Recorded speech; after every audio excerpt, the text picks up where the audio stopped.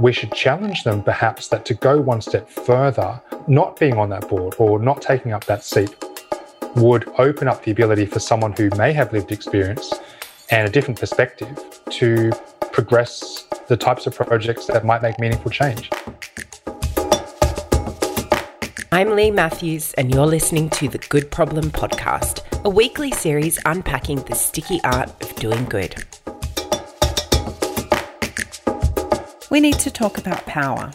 In the doing good sector, the people who are in positions of power are those who make decisions about money and resources. Who gets it? How much? When? How? And why? In many cases, these decision makers are not representative of the communities who are meant to benefit from those decisions.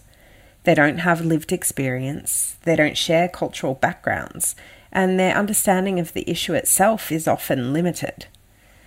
In a time when diversity and inclusion are high on the agenda for many organisations, there's a serious need to examine power structures and how they impact the allocation of resources. To unpack this further, I invited Weh Yeoh onto the podcast.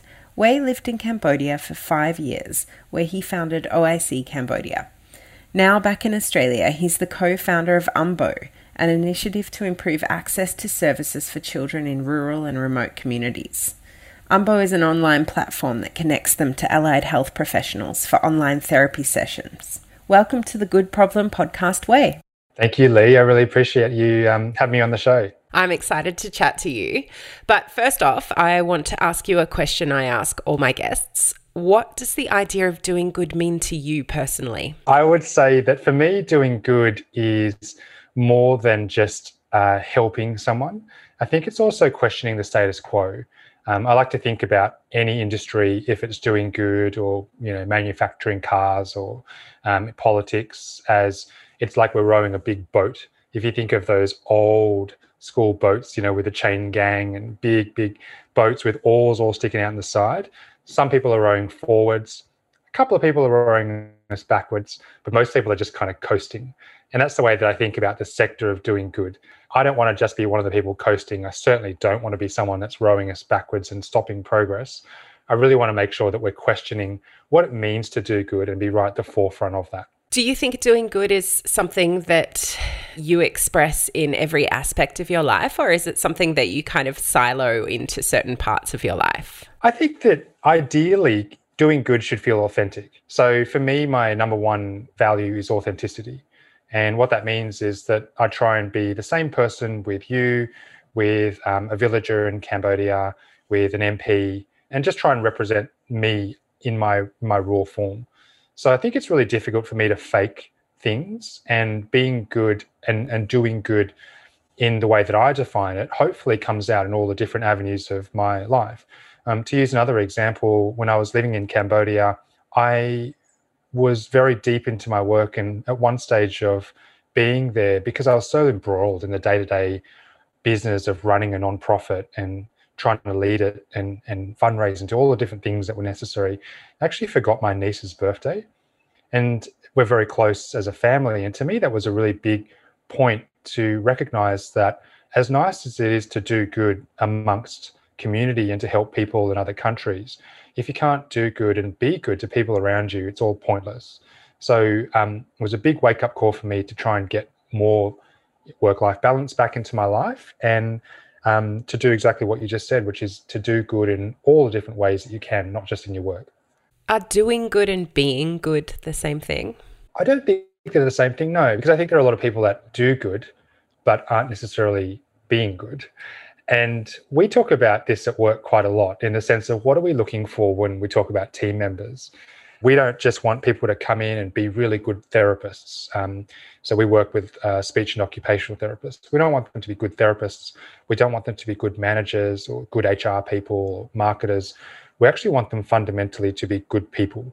Now, we're not saying they need to be good people when they come in. I mean, that would be nice, but we're going to try and help them to grow and to be the best version of themselves that's humanly possible, so that they can not just be good at their job, but also make really good decisions. Wait, we've known each other a pretty long time now and have a shared history of both running not-for-profits in Cambodia and going on the journey from there. You founded OIC Cambodia. back in, was it 2012? 2013. Close enough. 2013. And you founded it for the 600,000 Cambodians with communication and swallowing disabilities. But over a period of 4 years, you eventually handed over leadership to a Cambodian team. That's a pretty incredible achievement, and one that many charity founders talk a lot about but rarely achieve. How and why did you do it in such a short amount of time, and why don't others?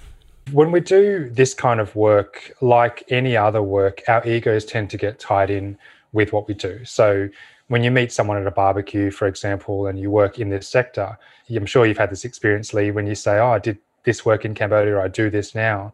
The first reaction you tend to get is something along the lines of, oh, you're such a great person. Or the other one is, oh, it must be so rewarding. Or, oh, it sounds like such a great cause. And who wouldn't want to hear that? And who wouldn't be affected by that and feel a slight stroking of the ego, of course? So to answer the second question first, why do we find it really difficult to let go? I think a lot of it is wrapped up in our own sense of ego and self, and that we feel like we need to live up to a title like charity founder. And it's very difficult to disassociate with that. And I've found this personally and struggled a lot with it, that when the charity did really well, my ego and my happiness was soaring. Then when the charity struggled, similarly, I was down the dumps. And that's just not a very healthy way to be. It's very natural, I think. But what it showed to me was that my ego was too closely tied to it. So now one of the things that I've done just to be productive about it is to make sure that I have other passions, usually creative. So I play a lot of music, I write stand-up comedy and perform a little bit as well. To go to the first question, why do I believe it's important to have local people leading these organizations? What's really funny about this question is that actually it should be more the other way around. Why is it unusual to us who work in the sector that this is the case? And every time I talk about this with someone who has no background in development or charity, they just sort of say, oh, well, isn't that how it's always done? And it's actually no. It's really rare. Country directors typically are foreign. Founders of charities are typically foreign, and they do tend to stick around for a long time. For me, there are two reasons, moral and pragmatic. The first one, moral. We shouldn't be telling people in other countries what to do simply because we have more power and the ability to do so. And secondly, pragmatic. I don't understand Cambodia as well as someone locally could. So for me, 4 years was a time period that was reasonable, probably slightly too early in retrospect, but it was something that was doable. I want to touch on a point you made earlier in that question around ego. I've been exploring it with some other colleagues and guests, in fact, on the podcast, about this idea of reputational gains that come with being a founder or being a leader, particularly though in the non-profit founding space, and even more so in the overseas aid and development space, where those power dynamics come into play much more. That it can be pretty difficult to step out of that role because, as you also touched on, your whole identity becomes wrapped up in being identified as a founder and as a good person. And the community around you is constantly propping that up. And the people that you speak to are constantly praising you for it. So even if you are having some doubts about what you're doing or the impact of it, it can be really hard to shift past that and try to find who you are if you're not that person, especially for really young founders. Yes, and I was really young at the time. You're right. And then you've got to throw in the other part of that mix, which is even you take out the doing good and the charity and the founding, being a foreigner from a Western country in a country like Cambodia, you're immediately, in inverted commas, special, right? And then there's this other really ironic thing, which is you have so much wealth, but it's not because you are wealthy, it's because everyone else is poor comparatively.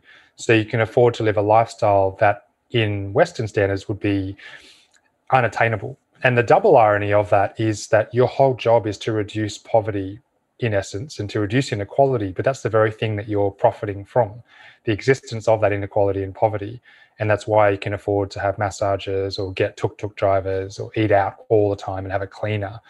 And I think people do struggle a lot with that. That's why they struggle when they come back to Australia. Not sure if you felt that same sort of thing. Absolutely. Yeah. Yeah, people do talk about that, and that the fact that you just become kind of like everybody else. And it's a very different sort of lifestyle that you're used to living over there. But in my head, being in that position was never real. It was always just something temporary that I was going to enjoy at the time. I'm not lying. I really enjoyed having someone clean my house for me, but it wasn't going to last. Yeah. So you left OIC and you came back to Australia and you founded UMBO, which is an initiative to improve access to services for children in rural and remote communities. Can you tell us a little bit more about it and why you set it up in the first place? So my background is physiotherapy originally, and when I was in Cambodia, OIC starts the profession of speech therapy because there just are none in that country. Now, I'll say from the beginning, I never set out to start anything, but it became really clear to me that this was something that was so common sense that many people had raised as an issue, but no one had really done anything about. And then, as you mentioned, after I finished OIC, I came back to Australia, and what I saw was something equally shocking, which was this wait time around access to services in rural communities, as you would know, of course, living in one, that is unacceptable, really, for such a wealthy nation. People are waiting up to 18 months to get very basic services. And you think about the example of a 4-year-old child who is picked up in preschool as having some kind of communication difficulty. That's when they typically are. If that child waits 18 months, he or she could be 6 by the time they're picked up by a therapist and seen. By the time that they get some kind of improvement from therapy, they could be 7. Already they're deep into their schooling years and they're so far behind. And the one statistic that really sings out for me is that up to 60% or more of juvenile offenders have some kind of communication difficulty. And so what we're doing with these sort of kids is we're setting them up for failure by not giving them access to therapy early. And so therefore, UMBO just satisfies a very simple problem, which is that the supply of therapists is not in the geographical location as to where the demand is. So we match the supply and demand online, and all that therapy happens earlier. Hopefully, the goal is to cut 18 months of wait time down to 1 week. Can you do that for pediatricians too? We'll get there.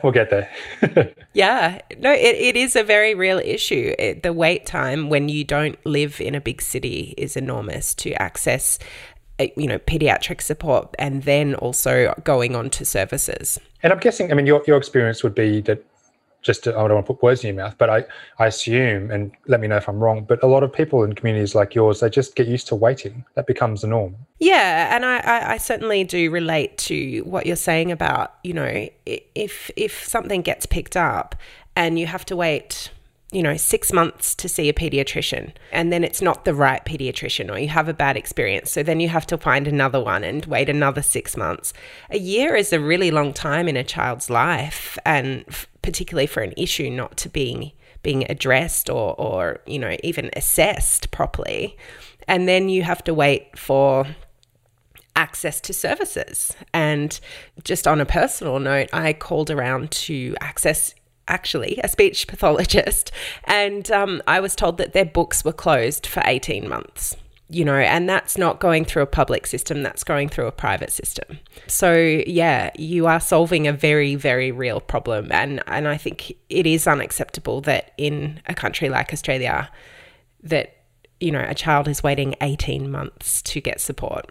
And that must be so disempowering as a parent, when you know that there is something going on with your child, you don't want to have to wait. Yeah. It's kind of, we're digressing a little bit here, but it is difficult being a parent, to also know this is something that I can't actually help with. I am waiting for access to professionals and I want that, but I can't actually get it. What's different about running a social enterprise to running a charity? They're very different. They both deal with helping, but the nature of a social enterprise, meaning that you have shareholders as opposed to members, and members don't personally profit from the financial rise or fall of the company. And that social enterprises take on investment generally instead of donations. And of course, with a social enterprise, you need to have a business that makes sense and makes profit and can run by itself. A lot of social enterprises are propped up by external money like grants and so on. But ideally, you don't want to have to do that. That's the whole point. So how that translates day to day, I think there's a much stronger focus on the customer. I really think that's it, which is ironic, right? Because there should be that sort of focus on the customer in a nonprofit, but unfortunately, nonprofits tend to, by the nature of them, focus on the donor and what the donors actually want. So we get that dynamic and power imbalance wrong right from the outset. But a social enterprise, you don't really have a donor per se. The customer is the king, is the queen, is the center of everything that you do. So if what you do doesn't work for that customer, then you're going to struggle. I think the other key difference is, at least in the early stages, your agility around making decisions is much greater as a social enterprise, which is why, to be honest, Umbo is a social enterprise. And at that point, I couldn't have imagined starting another charity and having all the restrictions around what you can and cannot spend money on, all the reporting that we had to do around typical charities, because you can make decisions that make sense to you and do them quickly. And wow, what a refreshing way to run an enterprise. I think on balance, we need social enterprises and we need charities too. So my feeling is that I don't believe one is better than the other. I think we actually need both. Charities solve a very specific problem where you can't have a business solution to solve this social issue. But I do think social enterprises are really valuable to replace run-of-the-mill businesses that otherwise don't contribute much to society. Do you think your background running a charity actually places you in a position of better understanding about, you know, how to effectively deliver services to people who are the core, you know, the core beneficiary of what you're doing? I certainly think it has helped, and clearly starting something and understanding small teams and leadership and how they grow has been beneficial. I remember reading recently that book, Good to Great by Jim Collins. He actually produced a addendum to it for social enterprises and for charities. And one of the things he said, which was really interesting, was that for nonprofit leaders, they have to be able to run something with no resources. So they have to get people on board and appeal to their emotion and passion and somehow maintain that interest. And his comment was that historically, it was people coming from the for-profit sector and moving to nonprofit to offer their expertise and sit on boards and maybe run those organizations. But his belief is that in the future, it'll go the other way, or at least it should go the other way. So I thought that was really interesting that, you know, as a nonprofit founder working in the social enterprise space, a lot of people would say, and they'd be right, they would say, oh, you don't have the commercial nuance and knowledge that you need to have as compared to your peers. But as you pointed out, Lee, I think one of the things that that nonprofit founders do know really well is a deep understanding of what people actually need, or at least how to look for that. And then secondly, how to stretch a dollar. Nonprofit founders can stretch money very far. And I mean, whilst that's a good skill to have, we wish it wasn't the case. Yeah, I think it can be to the detriment. So I have two other co-founders with Umbo. We mostly come from nonprofit backgrounds, and I think it is an Achilles heel for us that we don't spend enough and we don't have a spender's mindset. And that's a good thing and a bad thing, but it can be quite limiting. I want to pick up on something you said earlier about how in the charity sector, the donors hold the power. And I want to have a deeper conversation about power, specifically about power dynamics in the doing good sector. You wrote an article recently in Pro Bono Australia where you talk about diversity and exclusion, not inclusion. And I quote, "The problem with racism and exclusion in Australia is that it is like an invisible force field. You're not 100% sure that it's there. You can't often see or point to it, but you're pretty sure that it's preventing you from getting to where you want to go." It was a huge shock for me coming back to Australia, I'll say, and I'm not sure if you had the same experience, but in the sector of doing good in Australia, to see the lack of diversity. And I will say I'm particularly primed, obviously, because of my background, to view things from a cultural diversity lens. But while we are doing a lot of work in gender diversity, there are obviously so many other forms of diversity, including LGBTQI and age and socioeconomic and disability, that we haven't even scratched the surface of. I think in Australia, we tend to do things in diversity one by one. And it's sort of like the gender one is being addressed right now. Sure, we've got a long way to go. There are some statistics about funding. For example, globally, 3% of venture capitalist funding goes to women globally, 3%. Yeah, I saw that. Incredible statistics. So we've got a long way to go. But My point is that we should be addressing all of these forms of diversity at the same time. And I think with the business of doing good or the sector of doing good, if we don't address it, there are some real challenges there. There's some real problems. And one of them is that the people who are in positions of power, be they board members or managers or founders like myself, we don't represent community. And we don't represent the communities that we work with. How can we possibly try to understand them if we don't have those sort of voices? And the second thing is what I noted in the article, which is, in my opinion, true change occurs when you disrupt the system. And often that happens when you displace yourself, when you cede power, CEDE, when you give away your power, give up your seat at the table. So I'll use a very simple example that I didn't use in this article. There's another bit of research that looked into, that moment when you're at a conference and then they throw open the questions to the audience. They say, what, would you like to ask the panel questions or ask me a question as a speaker? They looked at if the first person to ask a question was a man, what happened to the remaining question askers? And then what happened if the first person was a woman? And what they found was that if the first question asker was female, women were 2 to 3 times more likely to ask questions after that.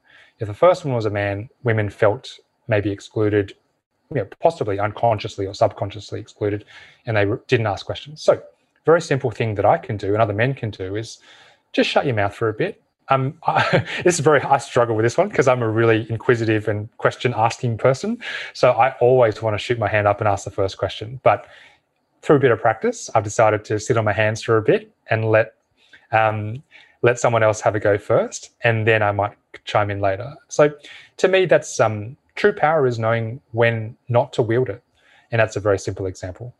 Yeah, so just unpacking a little bit more detail of what you write around kind of this idea of symptom addressing.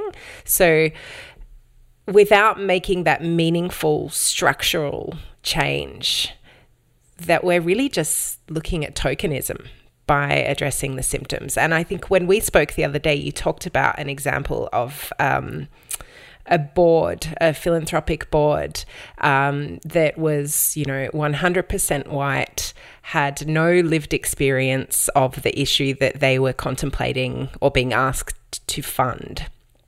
And I think you said, when challenged by that, couldn't see a problem with that.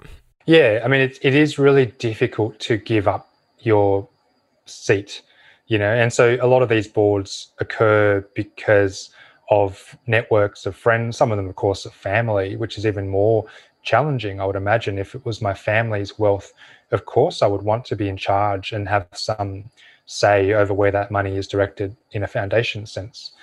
But I think a lot of our work risks being symptom addressing unless we actually change who is sitting at the table, because it doesn't change power dynamics. And this is something I talk about quite a lot, particularly when I teach at uni, is for people that work in development to really understand their innate power and understand the power dynamics of the communities in which they work in. And in that example that you talked about, it is very easy, I think, for someone to sit on a board and to do really good work. And of course, we should not criticize people for that work in and of itself. We should challenge them perhaps that to go one step further, not being on that board or not taking up that seat would open up the ability for someone who may have lived experience and a different perspective to progress the types of projects that might make meaningful change. To use another example that's very simple is the male-only panels, the manels, I believe they're called. So manels are something that shouldn't really exist in 2020. It's not difficult. I've said no a couple of times. I actually don't get asked that often. So when I do, and it's happened before, I have said no. And at the end of the day, did it change my life? No, of course not. Could it possibly have changed someone else's life? Maybe, if they haven't really been in a position where they've been asked. And I think that's about being able to cope with the discomfort of giving up your seat and I guess the fear of completely losing your seat. A lot of this does come back to ego because it feels nice to be asked. Imagine if you are, a CEO of a corporate and your friend who's another CEO asks you to sit on a board along with a whole bunch of other people that are all fairly similar in terms of background. Of course, your ego is going to feel very stroked by that move. And that comes back to what I said before around, well, we can't just tie all our entire ego around our work. There's got to be other things, so in your life it can be your children, in my life it can be music or stand-up comedy or whatever it is, but there's got to be something else. I mean, that's one answer, but what's your advice for dealing with the discomfort of knowing that you should be giving up your seat, but the fear of what will happen if you do? I think it's funny that, it's interesting you use the word fear, because I do feel like a lot of this does come back to FOMO, fear of missing out. FOMO for me is a modern day recipe for disaster. It really is a modern day phenomenon. I can't really imagine that if you think about 50 to 100 years ago, FOMO as a concept existed, because people didn't have that much choice for alternate paths of their lives, right? It was, you think about the example, people, the surname Smith. My dad's a blacksmith. I'm a blacksmith. It's actually that simple. It's predestined. So I do think that a lot of it comes back to being able to lower expectations and maybe even standards about what my life is about, and just say that if I don't do this thing, I might possibly miss out on something else, but I do have the opportunity to do another thing. Now, I can't quantifiably say which of the two things are better, option A or option B, but all I know is at this point, I'm going to choose option B because that's probably good enough. I want to talk about leadership. You've been in leadership roles in many different spaces.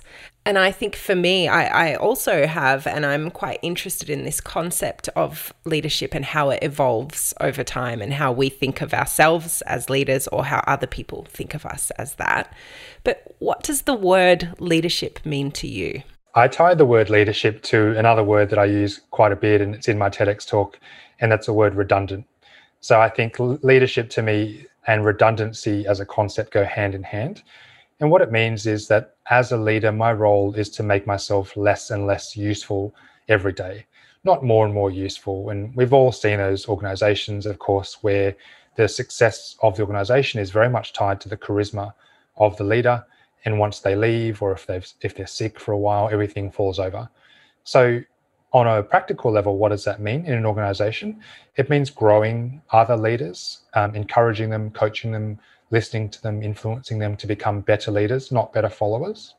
It means setting up the right kind of structures as well, so that, if I'm hit by a car tomorrow, it doesn't go belly up.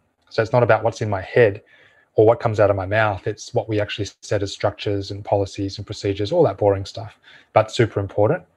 And I think it's encouraging a similar mindset amongst your team members as well, but also a mindset where they're able to tell you when you give you the right sort of feedback that you don't really want to hear, but you probably need. So being vulnerable and open with them, and open to the possibility that you don't know everything. When we spoke in preparation for this call, you talked about the measurement of success around what is achieved now versus the legacy that is left behind in leadership. And I think that's a really interesting thing to think about, because often, and I'm talking more about probably the private sector now, but often there's so much focus on what the leader is doing whilst they are there, and then they leave and the new leader comes in. And then there's a focus on what they're doing. And there's really not much reflection, at least publicly, on the legacy that's been left. It's so problematic, and it's so tied to, as a society, where we're going, in the sense of everything being very short term. So companies have to report quarterly. There is some really good examples of companies like General Electric is one, where a very influential leader, Jack Welch, when he left his tenure, things started to go a bit belly up. And what's more important to me, a time period where I'm the leader for, let's say, 5 to 20 years, or the entire eternity of the lifespan of this organization or company, whatever that is. Obviously, the longer thing is more important. And then when we talk about countries, we talk about nonprofits, it really should be the same process. So I think the challenge is for us, how do we encourage our measurement of success to be more than just what happens at that time, as you mentioned, Lee, but how do we measure success beyond the lifespan of this leader, beyond the time that they're in charge?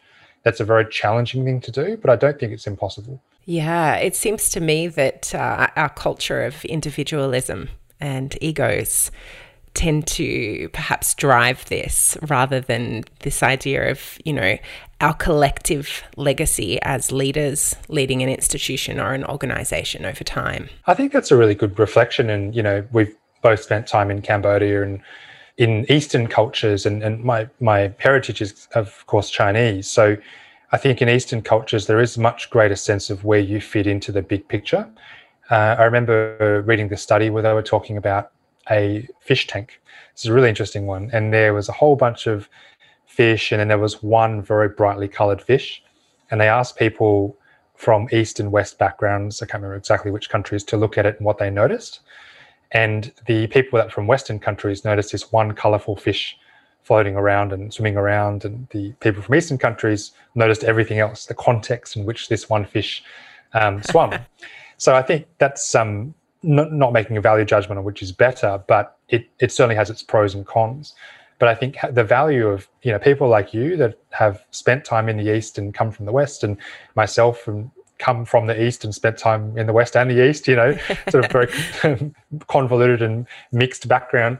We get to see both, and we can integrate both of those concepts into our day-to-day life and our concepts of leadership. And I do think there is a value in that is perhaps not quite appreciated by both sides of the coin yet. I think it's coming to the fore a lot more, and that fits into that space where the not-for-profit, the international development and the business sector kind of meet, and I guess it's the purpose space. Yeah, and I guess that ties into what you were saying about how the balance of who gets to sit in the powerful positions on the boards of not-for-profits now are the people from the business sector, but actually what businesses need is people with those different experiences and different perspectives. And in that article that you mentioned, I talked about one particular video, which is just illustrative of so many things. But it was two guys, I'm not sure what language they were speaking, but they were African, and they were looking at a soap dispenser in a public bathroom. And when they put their hand underneath this infrared light that dispenses the soap, no soap would come out. Then they put a white napkin, of course, on top of the hand, put it underneath, immediately soap comes out. So this is so illustrative of the problems that happen when you don't have people of different backgrounds involved in the design process or in positions of power to tell you that that won't work. I'm just going to draw a few assumptions that because they were speaking in African languages, maybe the video was shot in Africa too. So that would be even more ironic that no one could use it, really. It's just mind-blowing. The majority of people couldn't use it. Yeah. Would I be wrong to assume that the technology that is allowing the sensor to go off and disperse soap is actually only programmed to read a white hand? I think that would be the assumption because it's light infrared. So it talks about the absorption of light into the hand, and it's more for fair skin. So that's one very good visual illustration of the problem that occurs. But yeah, if we don't, and that's why diversity is not just a checkbox, it really is, are we basing our ideas in our concepts on lived experience, or are we basing it on a whole set of assumptions that are confirmed by our other people in our circles that are like us? And unfortunately now, of course, with social media and so on, that we tend to live in smaller echo chambers. I think they're probably bigger echo chambers, but they're more siloed echo chambers than we have previously. So until we're actually challenged by people that come from different backgrounds, we're all going to think the same. From a business point of view, that makes life really easy because you make decisions quickly. But the question is, are they the right decisions? I think that's a big question. Yeah, and is quick the best way? It's a good question. I actually spoke to someone recently who works very closely with startups, and he said something very interesting to me, which is we talk at the moment about this idea of 10 times growth in startups, and we want everyone to be a unicorn. We want this huge amount of growth. Is that what we should be telling people that we want from them? Because if we do that, that's fine, but it means that we're going to create companies like Facebook, and that's pretty much it. And he was saying that not in a complimentary sense of Facebook. So he said, do we really need another Facebook in our world, or do we need companies that actually add value to what we're doing and therefore maybe don't need to grow 10 times every year? Yeah, it's a good point. And especially, I think the application of that metric of 10 times growth for a social enterprise or even for an impact investment opportunity, it's not realistic in terms of, achieving the kind of structural change that we're talking about here. There's got to be a better model. There's got to be a better way, and it can't be a one size fits all. And I think that we need to be patient as well, because to create structural change, that can take years and years to work out how to do it. I will say with UMBO, we haven't worked it out yet. We don't know how we are really going beyond symptom addressing. We don't want to be just addressing symptoms, but we haven't quite worked out how we are addressing rural-urban inequality and changing that entire system. That's a big ask for a small social enterprise to do, but we need a bit of time to get there, and a bit of patience. Well, and as with any kind of systemic change, you can't do it alone. UMBO is not the one that's going to do this completely in a siloed way. You have to interact with government. You have to interact with service providers. You know, that you have to interact with parents and children themselves. And I think that that's the difference there between a straight up business model where it's like, no, we're just going and we're doing it and we're going to disrupt it and we're going to change everything. I want to ask a question on this, the term diversity and inclusion. I spoke to a guest a while back, I think it was in season 2 or 3, John Cornejo, and he's from a group called Charity So White. And he talked about, you know, this term of diversity and inclusion not being the right way to talk about it, because it can be reductive and organizations can take it on and put a quota in place or do a diversity and inclusion training for their staff and then tick a box and think that they've done their work, when actually we are talking about structural change, we're talking about behavior change, attitude change over a long period of time.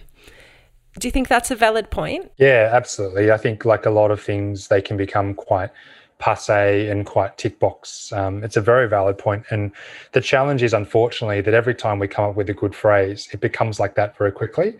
And then we've got to think of something else to replace it. But I definitely empathize with what he's saying. And how do we get past that? Well, I don't have a silver bullet, but I think the first thing to do is to have a common understanding of what it means. So that means that regardless of what word or terminology we use, we all understand what it is and, most importantly, why it's important. I think that's really, really valid, that we actually understand, you know, again, this is not a tick box exercise. It's something that is going to be game-changing and life-changing for a lot of people if we get it right. Wei, what do you find most rewarding about your work? And then conversely, what is the most challenging? They're probably the same answer. That's very neat. I'm going to give the same answer to both, because everything in life that is rewarding is challenging and every strength is a weakness, etc. So I think for me, as I said at the beginning, what I'm really interested in is seeing if we can shift this notion of what it means to help. I would like us to be progressive and challenge ourselves as to what really helping other people and doing good really is all about. And that's why I think, you know, what you're doing, Lee, is really amazing and so valuable, because the more uncomfortable conversations and provocative conversations we can have, the better. That's where it starts. That's something that really makes me feel very proud about the work that we do, that it's not bland, that it's not just same old charity. And it's also challenging because it means you've got to shift people's mindsets. So with OIC in Cambodia, it's one of about 5 or 6 charities that I know of in the world. And of course, there are probably more, I just haven't heard of them. But one of very few charities, let's say, that actually has an intentional exit strategy that will say by a defined date, we won't exist in this country anymore, and we'll have put the country on a path to solve the problem for themselves. And that is such a challenging idea for so many charities and so many charity founders and so many country directors, that if you have this stance, a small portion of people really love it and will follow you and get it. Some will maybe have their concept of helping and doing good changed, but the vast majority will ostracize you. And so, funnily enough, when you do a TEDx talk about charities needing to make themselves redundant, you don't get a lot of invites to charity conferences. And I'm okay with that. I'm okay. It saved a lot of time. But that's that feeling of maybe being isolated and being one of very few who feels very strongly about that and has lived it, let alone talked about it. That's also very challenging. I can understand, and I think this theme for me has been coming up a lot in the discussions I've been having in this podcast, but also more broadly within my work, is there's this growing, I guess, recognition amongst people, particularly in the international development sector, where people come into this career and they want to help and they have the best of intentions and they're young and naive and, you know, just like you and I were and you know, with lots of big ideas, and you go into the sector and you don't necessarily come in with an understanding that, hey, we are coming in to effectively solve the problems caused by colonial structures. Yet we are operating from within a colonial structure, and our mere presence here is perpetuating that colonial structure. And to acknowledge that can kind of blow people's minds open a little bit, but then to actually think about, well, how do I remove myself from this space and still enable the provision, and I'm using that in a very top-down way, the provision of services being provided to these people who need them, you know, and I'm using those words in a very intentional way. And I think that can be very hard for a lot of people to get their heads around, and leads into what you were saying about charity being redundant, and there needs to be a complete shift in mindset that is very hard for people to start to approach when they've built their entire career around it. Why do you think it is so hard, apart from the obvious? I think it comes back into identity and ego and those reputational gains that we touched on at the start. There's a lot of positive feedback that comes from your family, your community, your church, your organization, whatever it is that is propping you up, and even the people that you are so-called helping. And so to be the kind of person that can dismantle that within yourself and then actively speak up about it is really tough. Yeah, I think that's really true. And I think also another thing we've touched on in today's talk is about the concept of where you fit in as context. And we didn't when I went to school, teach history very well in my school at all. And that colonialism that you mentioned, I think that would be more useful to understand that as context in my development studies study, as opposed to learning what at that time, the Millennium Development Goals were, or, you know, how the UN was structured. I think that's not so relevant. What I want to know is, how does this very small piece of work that we're doing fit into a wider system that sits around it? And of course, there's systems thinking as a concept, which is being taught very widely now and makes a lot of sense. But it's hard to understand the system if you don't understand history and you don't understand how history has repeated itself and how humans have maintained those power structures, which are the things that we should be trying to dismantle or disrupt at least. It's a whole nother podcast. Yeah, next time. Can you think of somebody in particular that has been your greatest influence in doing good? I have all the usual stereotypes like Gandhi and MLK, but I think for me, the most influential people to influence my way of doing good are my parents. I really do think it comes from that. So particularly my father, came from a very poor background and had, I believe, $200 when he arrived in Australia in the early 70s, and then worked very hard for his family to eventually be comfortable.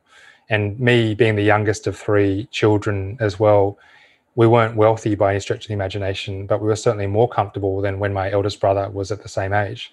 So then if you go even further back, my family originally migrating from China to Malaysia during a time of famine. So I'm the product of generations of sacrifice, and then my life has been a huge amount of privilege, really. So I think the things that I've learned from them are really about that thing about being aware of where you sit within the bigger picture, the value of hard work and the value of not complaining and not sweating the small stuff, and really the determination to do good and to challenge and be very clear about what it is that you believe when you know what that is, of course, but also to not let other people push you around. So I don't intend to be provocative. That's not my motivation. But certainly some things are going to provoke reactions amongst people. And I think there's a certain strength that's required to do that of anyone who's provocative or says ideas that are trying to shift the concept of anything, be they concepts of feminism or racism or whatever. So in order to do that, that strength's got to come from somewhere. And I really have to credit my parents for that, because that's not a very typical Chinese trait, I will say. It's Chinese people historically, if you think about Confucianism, is about acceptance, and Buddhism is about tolerance and acceptance. And so it's very unusual, I think, to have parents that are fairly forthright with their opinions and say, you should have an opinion, make sure you voice it, make sure you can back it up. I love that. Now for a philosophical question, and this one's courtesy of philosopher Kwame Appiah. What do you think the greatest social challenge of our time is? Something that future generations would look back on and wonder what on earth we were thinking? Ooh, well, climate change is an obvious one. And, I don't work in that sector, but it's so evident that we have a time imperative to do something drastic, and yet it seems very challenging for global leaders to do that. But I would say anything that relates to what we've been discussing about power shift and power dynamics changing, I really think that future generations will wonder why certain things took so long. Of course, we should notice and observe that a lot of things have shifted very quickly, but there are some things that still haven't shifted. So one example, of course, in Australia is the recognition of Indigenous cultures and peoples that go beyond tokenism. I think that will be something that future generations will look at and go, why did it take so long? And it has such a huge knock-on effect for everything else. I mean, in that article that I wrote for Pro Bono News that you talked about, I talked a little bit about my own experience of racism in the social sector. And, people in Australia, there's a big debate about, is it a racist country or not? But I don't know if we're the best people to answer that. I think the best people are usually those who come from overseas and don't have a bias in it. And when you have Europeans or people from North America coming to Australia and saying, wow, this is a racist country, that to me rings alarm bells, right? So our issue, I believe, is that until we actually start to recognise true Indigenous ownership of land and begin with that, everything else, which of course is race-based on top of that, or class-based or culture-based, won't yet be properly addressed. It's like the foundation at the bottom of this building. We're trying to build on top of this, but we haven't actually got this good foundational understanding of the First Nations people. Absolutely. I interviewed Sarah Sheridan from Clothing the Gap recently, and we talked about, that something as simple as changing the date of the 26th of January can't even be done, and how mind-blowing is that just one day can't be shifted that would mean so much to a very large group of people and would change so little for anyone else. And it's funny because, I talk to my children who are 8 and 10 about that, and it's mind-blowing for them. They cannot understand why you wouldn't just change a date. And so I think you're right. It is something that they're going to look back on and think, well, why was that so hard?